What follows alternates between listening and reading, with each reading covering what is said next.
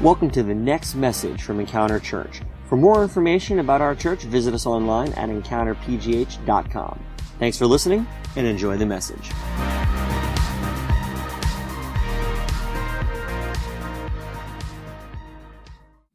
So yeah, this week I really felt like, the word that God had for me to share with you guys. I'm pretty excited about it. I had a good time just sort of looking through the scriptures and seeing all the, the different aspects of the story that we'll be sharing with you today. But I have a question just to start everything out for you today. I'm not sure what I know we have like fluctuations in terms of age range here today, but anyone remember whenever they got their permit? Like I don't know if it's different in different states, but like in PA, when you're 16 years old, you have this moment in your life where you're counting down the days and you get to go at the DMV, sit there for about 4 days, and finally when they call your name, you get to go up to this computer and they ask you 20 questions, and if you get 17 right, that's not enough. You got to get 18 at least. So it's this terrifying moment, really, because you're like, man, my friends know I'm about to get my permit right now. Especially these days, like you're probably on Snapchat, like getting my permit, and so everyone kind of knows, like, all right, well, he's 16 or she's 16, so they're probably going to go get their permit.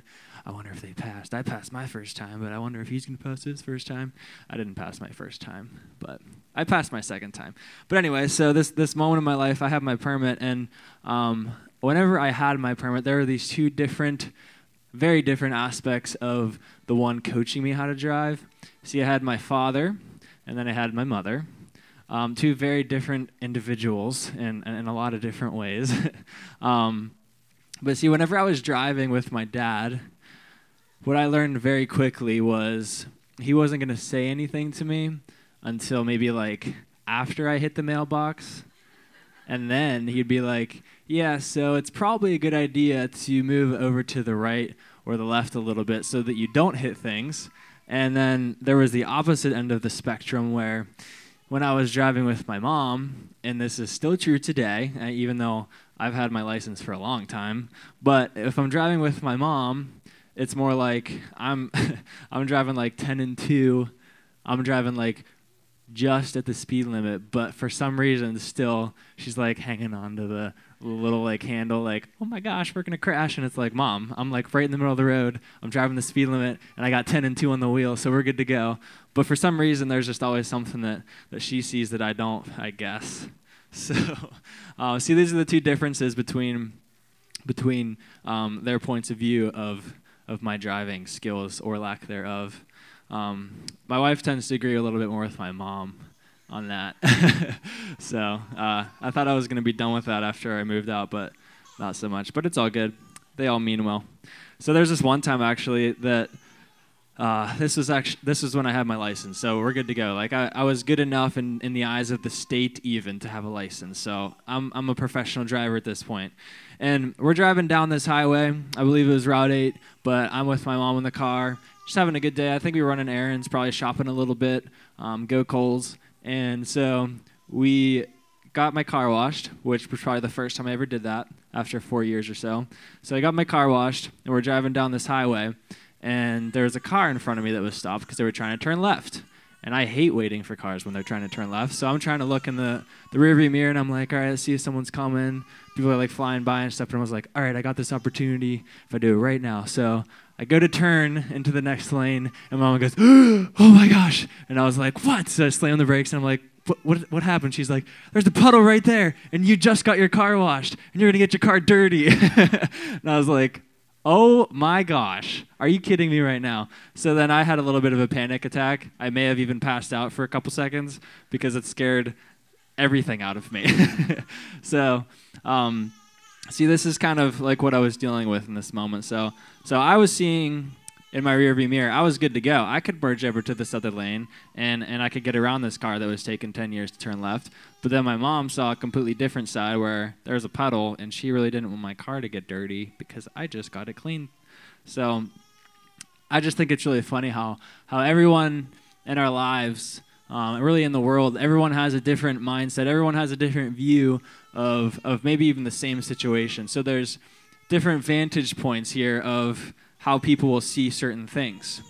And so that's what we're going to be talking about today, because I feel like this is something that happens. It's really just a part of life, that everyone always has a different view. So maybe you view certain things like you view things differently than people in your workplace. You view things differently than maybe your other friends, or maybe you view faith differently.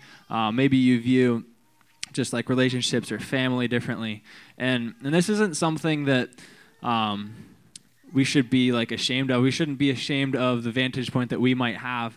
I feel like oftentimes for me, even if I don't view my faith, or if I don't view it's maybe like a story in the Bible or something the same way as a pastor who I look up to, that I'm doing something wrong. But that's not true.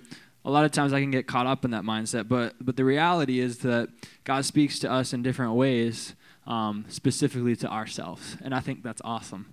So it's easy to get caught up in that, but I feel like whenever we're confident in what our vantage point is on things, and that's important to do, because we all have a brilliant mind. We all have something to bring to the table, and that's what I love about how God created us, because we're not all the same. So maybe you're like a very logical person, and you feel like you need to sort of think through things. You need to understand why things are the way that they are, whether that's in faith, whether that's in life, whatever it may be. Maybe you're very intellectual, where you really like to see something and you like to look into it. You like to look into it deeper, find the ins and outs of things. Or like myself, I'm a little bit more of like a free spirit, like, oh, well, Jesus said that I can heal the sick, so I'm going to go over here and pray for this guy right now. Or I just have, I don't really have a difficult time when I'm reading scripture of just the whole idea of like the spiritual world and things like that. So maybe you're like me in that way. Maybe you like to just look at theology and you're like, this is why it is this way, this is why it's that way. But everybody has something different to offer, and I think that's awesome. So we're going to look at a story in the Gospels, and this story appears 3 different times in the Bible, but it's the same exact story. It's the same exact moment in history that took place here. And the synoptic Gospels are Matthew, Mark, and Luke, and they're called that because basically throughout each of these Gospels, this happens often. There's about 40 different stories that are the same in these 3 Gospels, but they're told in a little bit of a different way because they're all from different vantage points.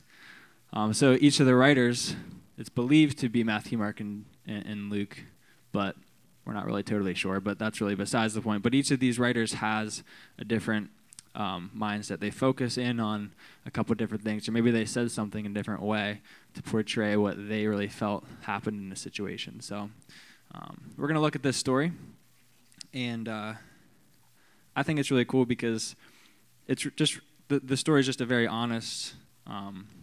It's like very applicable, I feel like, to my life, because as I was reading it, I was like, man, I really tend to think like these disciples in this story often, or I see the way that Jesus responds to these people in my life. Even he sometimes has to set me straight.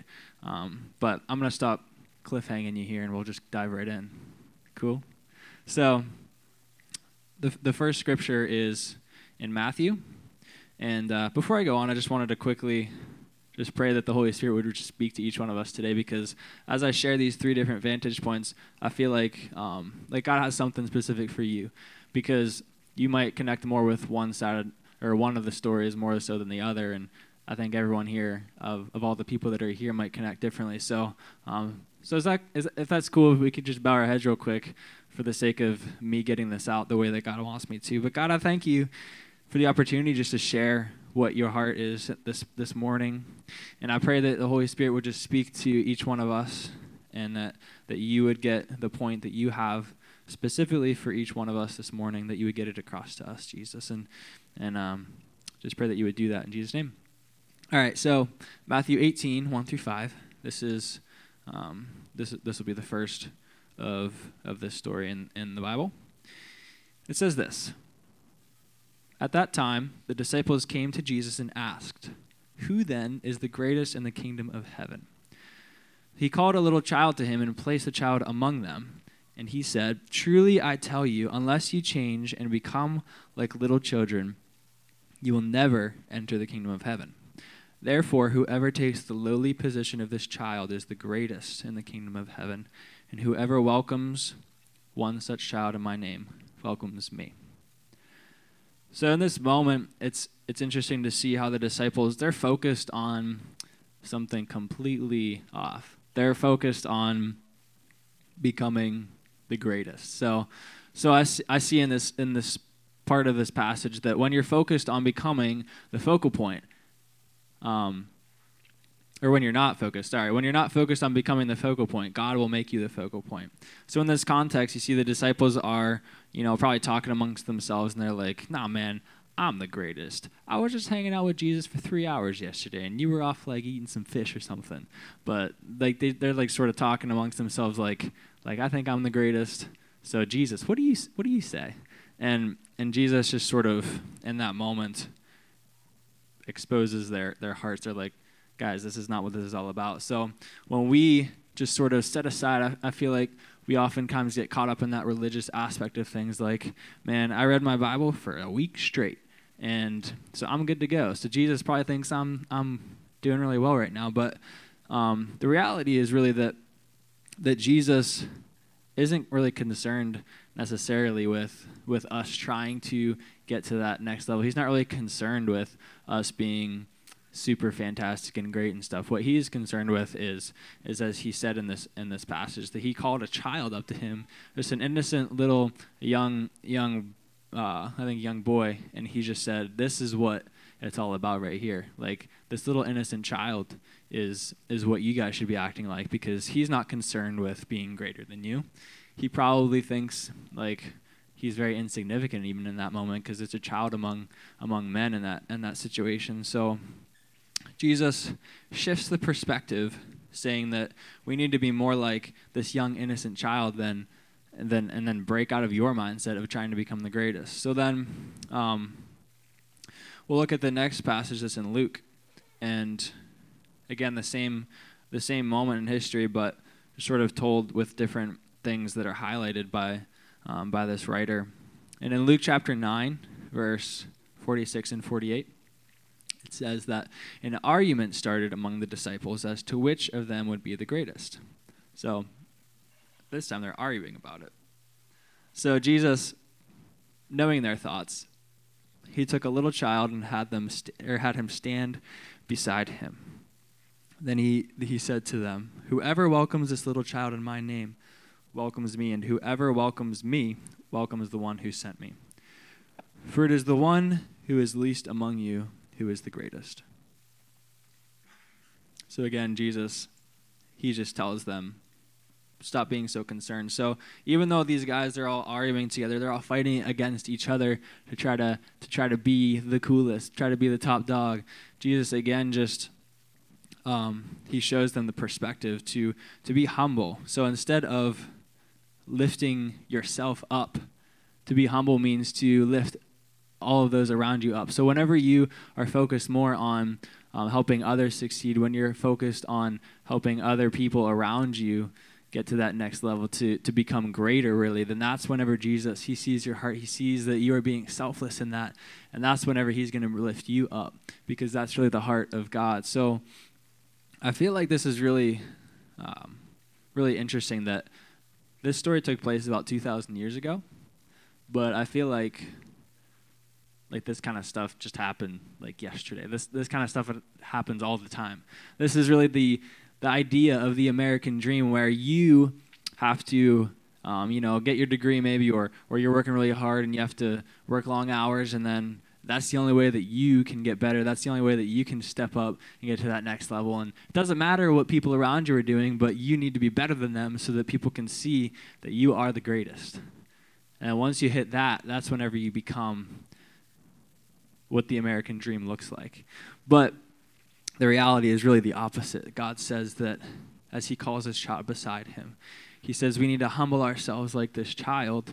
And whenever we are focused on those around us, when we're focused on helping other people succeed, and we're not focused on ourselves, that's whenever Jesus will come in and he will lift you up because of that, because of your heart. And then the last time that this is spoken in the scriptures is in Mark, in chapter 9. So Mark chapter 9, verses 33 and 37, it says that they came to Capernaum. When he was in the house, he asked them, "What were you arguing about on the road?" So now Jesus is asking them, because he is like probably hearing them bicker and just shaking his head a little bit. I always feel like whenever I'm losing my focus, that God is probably up there kind of like chuckling a little bit, like, "Come on, man, you know what you're supposed to be doing." But so in this moment, Jesus asked them, "What were you arguing about on the road?" But they kept quiet because on the way they had argued about who was the greatest.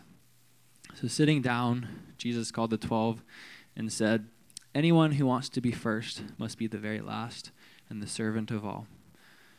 So he took a little child whom he placed among them. Taking the child in his arms, he said to them, "Whoever welcomes one of these little children in my name welcomes me. And whoever welcomes me does not welcome me, but the one who sent me." So I think this one is probably the most applicable to me today, because often I feel like these disciples were ashamed in that moment. Often whenever I am not doing things the way that God has called me to, or when I'm not doing life, or I'm not focused on the proper things, whether it's in my ministry, in my life, in my job, in my family, whatever it is, often I feel like I'm ashamed because I screwed up. I'm ashamed because I didn't do it right. But in that shame, it's like I'm hiding it from God. And where does this come from? Because it's confusing to me, because, God, he wants to be with us all the time. He's always pursuing us, but yet we feel like he doesn't know whenever we did something wrong. You can look all the way back to the Garden of Eden, whenever Adam and Eve even sinned, and for some reason they felt like they could hide from God. They understood what they did. They sinned against God. They didn't obey what he had commanded them to do. And they thought that they could hide from him and that everything would be all good and that he would never figure it out. And I don't know where this comes from, but it's like for me, it's like a virus within me, where I feel like when I'm not perfect, or when I'm not doing things properly, when I don't do it perfectly, that I get this shame. I get this almost like this fear that God is going to judge me, or he's going to be upset with me, and he's not going to want to like hang out with me, or he's not going to want to hear my prayers or whatever, or he doesn't want to hear my worship. But that's so far from the truth, because it shows that even when you feel this shame and you mess up, I think that Jesus is sort of showing the disciples, like, this is what I want. He wraps this child up in his arms. He places this child in his arms, it says, just to show that he loves the innocence of this child. He loves the honesty of this child. And so I'm not sure if that is the same with you today. I don't know if you struggle with that. I don't know if you struggle with shame or feeling like you might not be good enough. But it just doesn't really make sense why I even think that way, because that's really the whole purpose that Jesus came down to earth. We think of John 3:16, that's like the most famous scripture, I would say, at least in our culture. But we often forget, I feel like John 3:17 is even better, because it portrays exactly like the foundation of God's purpose for sending his son to earth. See, Jesus doesn't want to punish us. He doesn't want to look down on you and say that you messed this up. I called you to this and you didn't listen to me, or I called you to greater things and you're just stuck in this place, or you're plateauing in your faith. But he doesn't want to punish us for things like this. What he wants to do is he wants to lift us up from that, because, John 3:16 says, "For God so loved the world that he sent his one and only son. So whoever believes in him will not perish but have eternal life." And that's beautiful. That's just the love that God has for us. But then it goes further. In verse 17, it says, "God did not send his son into the world to condemn the world, but to save the world through him." It says right there, God didn't send his son to condemn us. He didn't send Jesus to this earth so that we can feel shame, or so that we can feel broken or stuck in the things that we've dealt with, but so that he could save the world through us. He is not a condemning God, but he is a God who is just constantly pursuing us and wants to show us love. So that's why Jesus decided to leave a perfect heaven. This is the mission of Jesus. He left a perfect place to come to earth so that he could save us, so that he could show us his love in the most perfect way. So just to close that section out right there, if you feel like you are ashamed, if you feel like you're never going to be good enough, Jesus doesn't see you that way today. He sees you as his child. And whenever you give your life to him, everything that you have ever done, everything that you ever struggle with from now until the rest of your life and anything before, it is all wiped away in the eyes of God. I know that's hard to believe because God knows everything, right? But I like to think that he's really good at forgetting stuff too. Because if God's word tells me that I am whiter than snow whenever I've given my life to him, whenever I ask him to forgive my sins, they're never coming back. He's never going to count those against us. He is not one who keeps a record of the wrongs that we have done. So, in this story, I feel like there's this difference here of how the disciples and the apostles are thinking, which is funny because I can probably connect more with them, which is not what we're supposed to do, but that's life. That's just the human condition. But Jesus, it's almost like he's comparing what the disciples are doing to with how we should act, how the child is in this story. So the child is just this innocent young boy. And so in the first passage, it says that Jesus places the child among them. So to me, I feel like he wanted to take probably the least likely person that you would think in that room that Jesus wanted to use for his message point, so to speak. But this child who people probably didn't even notice until Jesus called him up, he brings the child among them because he wants to use this child to make a point.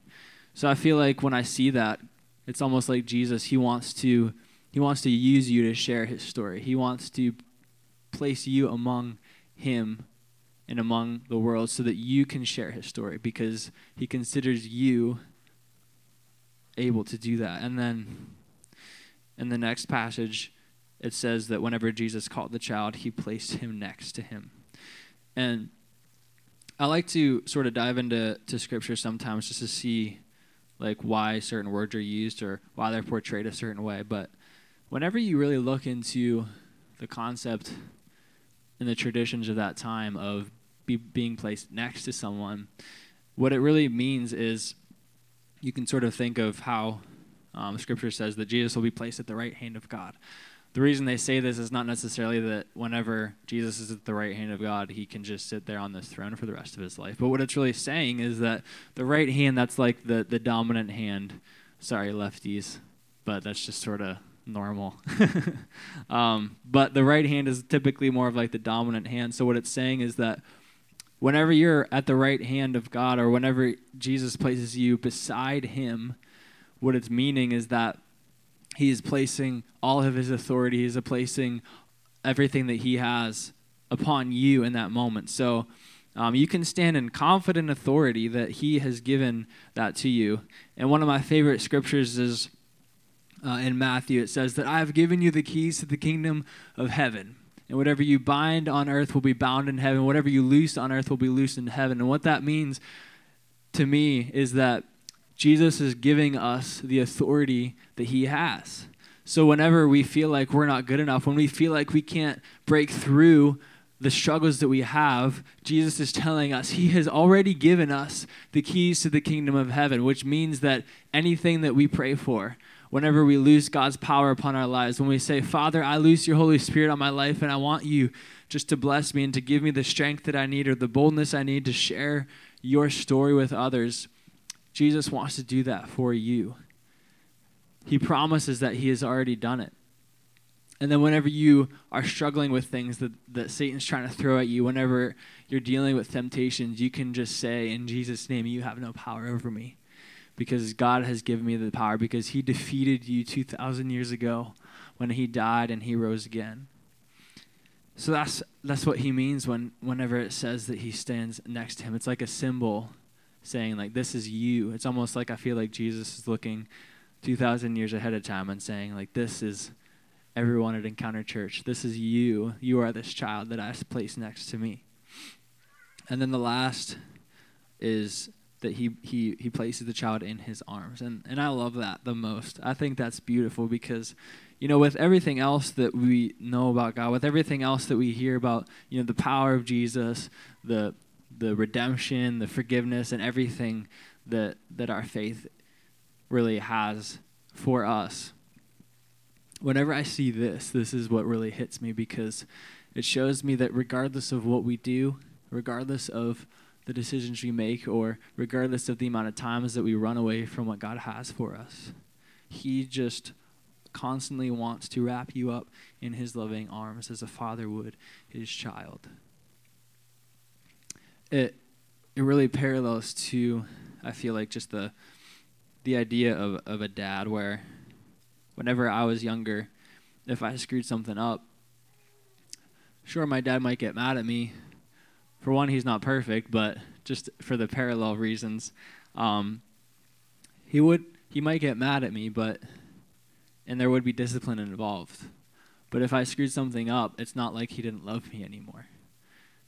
It's not like he would just say, all right, well, I'm done with you. You've screwed up one too many times, so see ya. Like, go live your life. I'm done. That's not how it was. Every time, my father would forgive me.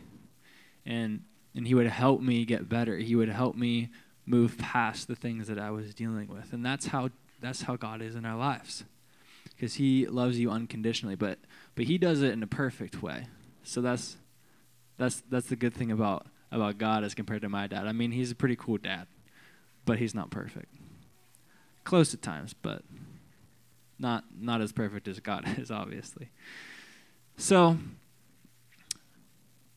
I love that this story just has the different viewpoints, because it can speak to each of us in different ways. It can speak to us depending on what we're going through in our lives each moment. But if you want to just remember sort of the whole synopsis of this message today, the big idea that I felt really captured all of it was that he remains the perfect father regardless of my vantage point. So it doesn't matter how I see things. It doesn't matter if I'm struggling or if I'm doing perfect or anything in between. God, he always remains the perfect father. So it doesn't really matter the perspective. He is always there with us. He's always there helping us grow. So I felt like I wanted to share some scripture with you, because I don't know what you're going through specifically today, but I want you to really think of whatever that is. So think of the struggle that you might be facing in your life at this time. Think of the things that you feel like you can't break through, or the thing that you struggle believing that God has already taken care of, or whatever that may be today. So while I read this, I feel like I just love like reading the scriptures and seeing what God's word says about the things that I'm dealing with. So maybe today you feel lost, like you don't know where to go. You don't know what the next step in your life is. You don't have the answers. But in Luke chapter 19, it says that the Son of Man came to seek and to save the lost. So if you feel lost, you don't have to feel alone in that, because Jesus came to seek you. He's seeking you so that he can save you and bring you through whatever it is that you feel lost in. Or maybe you're broken today, but in the Psalm it says that the Lord is near to the brokenhearted and saves the crushed in spirit. Or maybe you're depressed today, but God's word says in Deuteronomy that he will never leave you and he will never forsake you. Or maybe you have sickness, whether it's physical, mental, anything in between. But whenever you read in 1 Peter, it says that by his wounds you are healed. So by his death on the cross and by his resurrection, that is whenever you are healed. It doesn't say that by his wounds you may be healed, but it says that by his wounds you have been healed. So we can stand in confidence knowing that God is strong enough to heal us in our sickness. Or maybe you feel lonely, like no matter where you go, you just feel like you might have friends, you might have family, but you just don't connect, or you don't feel like anything is coming from that. But if you feel lonely, God's word says in Isaiah 41 that, "Fear not, for I am with you." So all throughout Scripture, if you feel like you're not sure what the next step is, you feel lost, you feel broken, you feel lonely, whatever it is today, God has the answer for you. It doesn't matter how you're viewing your life. It doesn't matter the way you see things or the perspective that you may have. God wants to transform that, and he wants to bring you through whatever it is that you face today. So maybe you're listening to me and you're like, all right, like this all sounds good, but I'm not sure if I can like connect. I'm not sure if this applies to me specifically. Or maybe you feel like you're too far gone to receive what God has for you, but I can promise you that you're not. Because even if you just look, like I just sort of thought of the whole concept of whenever Jesus was crucified, there was a thief on either side of him. Neither of them lived a life that was pleasing to God. They were both dying because of their crimes that they committed. They were both on a cross dying because they were criminals. And on one side, there was a man who was basically cursing Jesus. He was saying, you think you're this great God. Why don't you get us off this cross? Like, if you're so powerful, almost mocking him, then why can't you get us down? And then there's the man on the other side who says, he's almost like, dude, shut up. This guy didn't even do anything and he's dying, but we deserve this. So this is what happened whenever Jesus was crucified. See, there's either side of this. There's the one who had the opportunity to realize who Jesus actually was, and then the man on the other side, he understood and he said, this man doesn't deserve to die, but I believe that he is actually who he says he is. And in that moment, Jesus says, today you'll be with me in paradise. And that's such a beautiful, beautiful picture of the heart of God, because it's not about what we do. It's not about how good we can become or the things that we overcome in our lives on our own.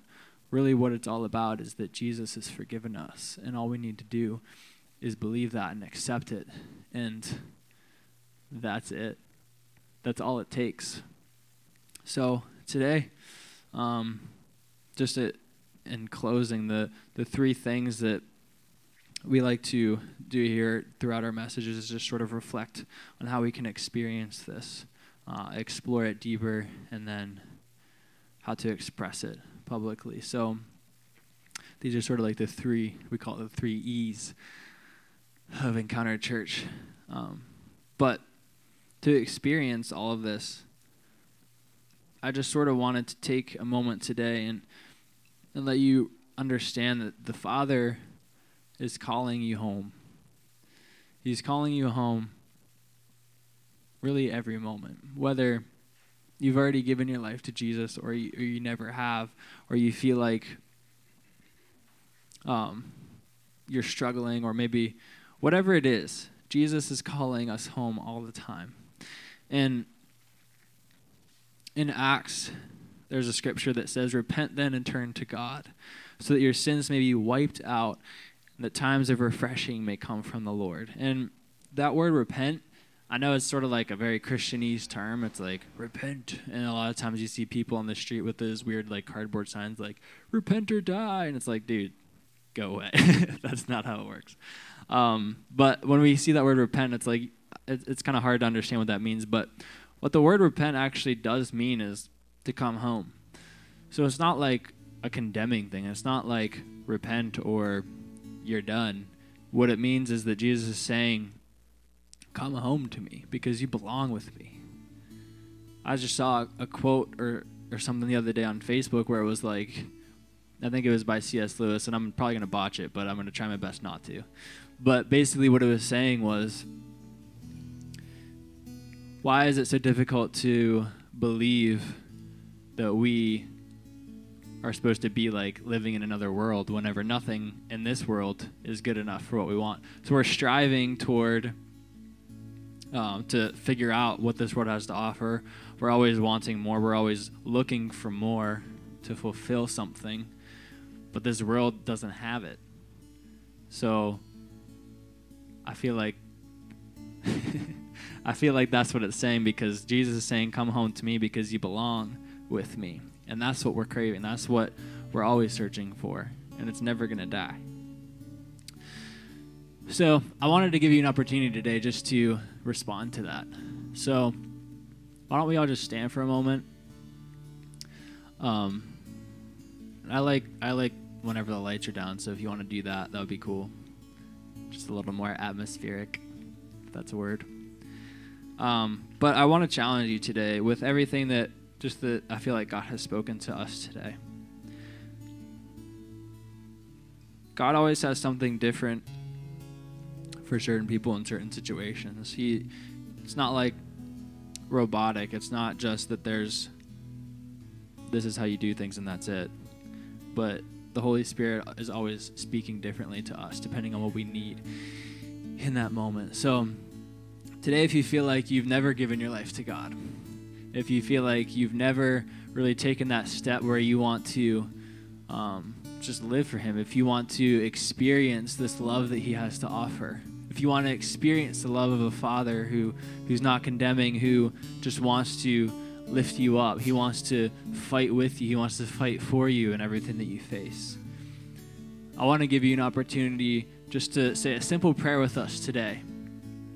So if you feel like you want to take this moment today and change your perspective, if you want to change your vantage point from I can do this on my own to I know that I need something more, and I know that Jesus is what I need. If you want to take that step today, why don't we all just bow our heads and just close our eyes? And if you feel like that's what you want, just give me a little bit of a wave so that I can see, so that I can agree with prayer with you today. So if that's you, if you feel like you want to just say a very simple prayer, if you feel like you believe in what Jesus has to offer, then just give me a peace sign.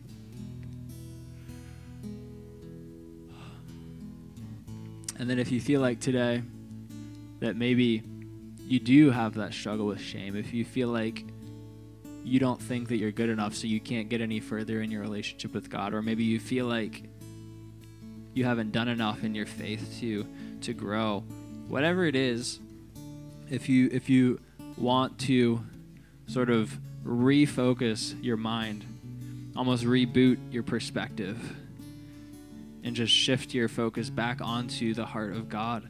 If you want to do that today, why don't you lift your hand as well?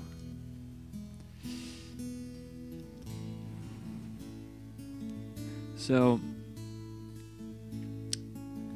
God loves whenever we come home to Him. I feel like His heart is just beating out of His chest in this moment because He looks down on us and He sees His children just craving His presence, just craving His relationship and pursuing Him, because I always love to say that God is always pursuing us. It's not a matter of whether we pursue Him enough. It's that He is always pursuing us. And all that we need to do is realize that and pursue Him back. And that's when things start to change. So let's go ahead and just pray together today. I'll say a little sentence, and then you can just sort of repeat after me. But let's not make this like a ritual. Let's make this something from our hearts this morning. Let's make this passionate prayer to God, a cry out to God just to ask Him to reshift our focus today, because I don't want it just to be a thing. I want it to be something from your inmost being today. So let's just pray this together as one voice. God, I thank You for Your love. I thank You that You have forgiven me. I thank You that You have not called me to do life alone, but I am here for a greater purpose. I ask that You would forgive me of everything that I have done. I believe that You are God. I believe that You died 2,000 years ago for me. But You didn't stay there. I thank You that You rose again in 3 days. And and I believe in you.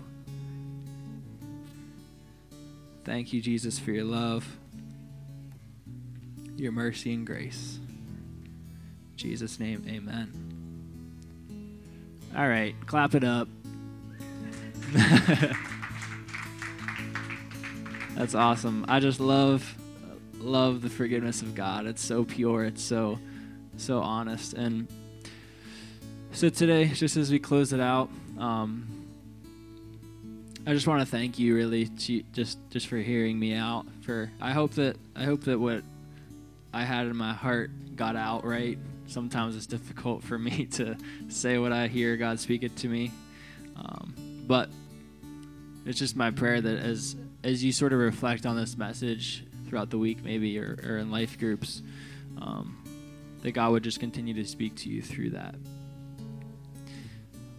He loves you so much, and it doesn't really matter what you've done, but just in thankfulness to what he has done, why don't we just continue to pursue him and try our best to become more like him. So in this moment, we're gonna just worship in giving. So service, so you can go ahead and move forward. But we feel like at Encounter that it is very important to not only just to worship a song or to worship with our abilities or the talents that we have, but there's just something about giving of our resources to God that I think, he sees. It's a difficult action, even for myself. It's difficult sometimes whenever I know that I got like a bill coming up or I'm not really sure if I'm going to have enough money this month to pay all the crazy bills that adults have to deal with. #adulting. But whenever we just set that aside and obey what God has called us to do in the Bible and just give, he always blesses us for that, and he will always provide. So we got 3 very simple ways to give, either right now as the baskets are passed, the very traditional way. We also have online giving at encountergiving.com. That's the way I like to do it. It's very easy. And then also if you'd like to set it up recurring, which I don't do because I make a different amount of money every week, but if you'd like to do that, you can go ahead and do that. So I'm just going to pray one more time, and then we can go ahead and do that this morning. So God, thank you so much for everything that you've done in our lives. Thank you so much for the love that you've constantly poured out on us, the mercy that is new every morning. I pray this morning that as we give from our hearts, as we give to you to help your kingdom advance, Father, I pray that you would bless the money that is given, that it would be multiplied just through what you have in mind for it, God. And I thank you for each one of these people that are here this morning, that you would bless each one of them, and that you would just continue to speak into their lives and bless us for our hearts just being willing to give to you and your kingdom. In Jesus' name, amen. Thanks for listening to this week's podcast. If you call Encounter Church home, or if you'd like to partner with us to support the work that God is doing here, you can take advantage of our online giving option. Just go to encountergiving.com. Also, stay up to date with us throughout the week by following us on Facebook, Twitter, and Instagram at EncounterPGH. Thanks for listening, and we'll see you next week.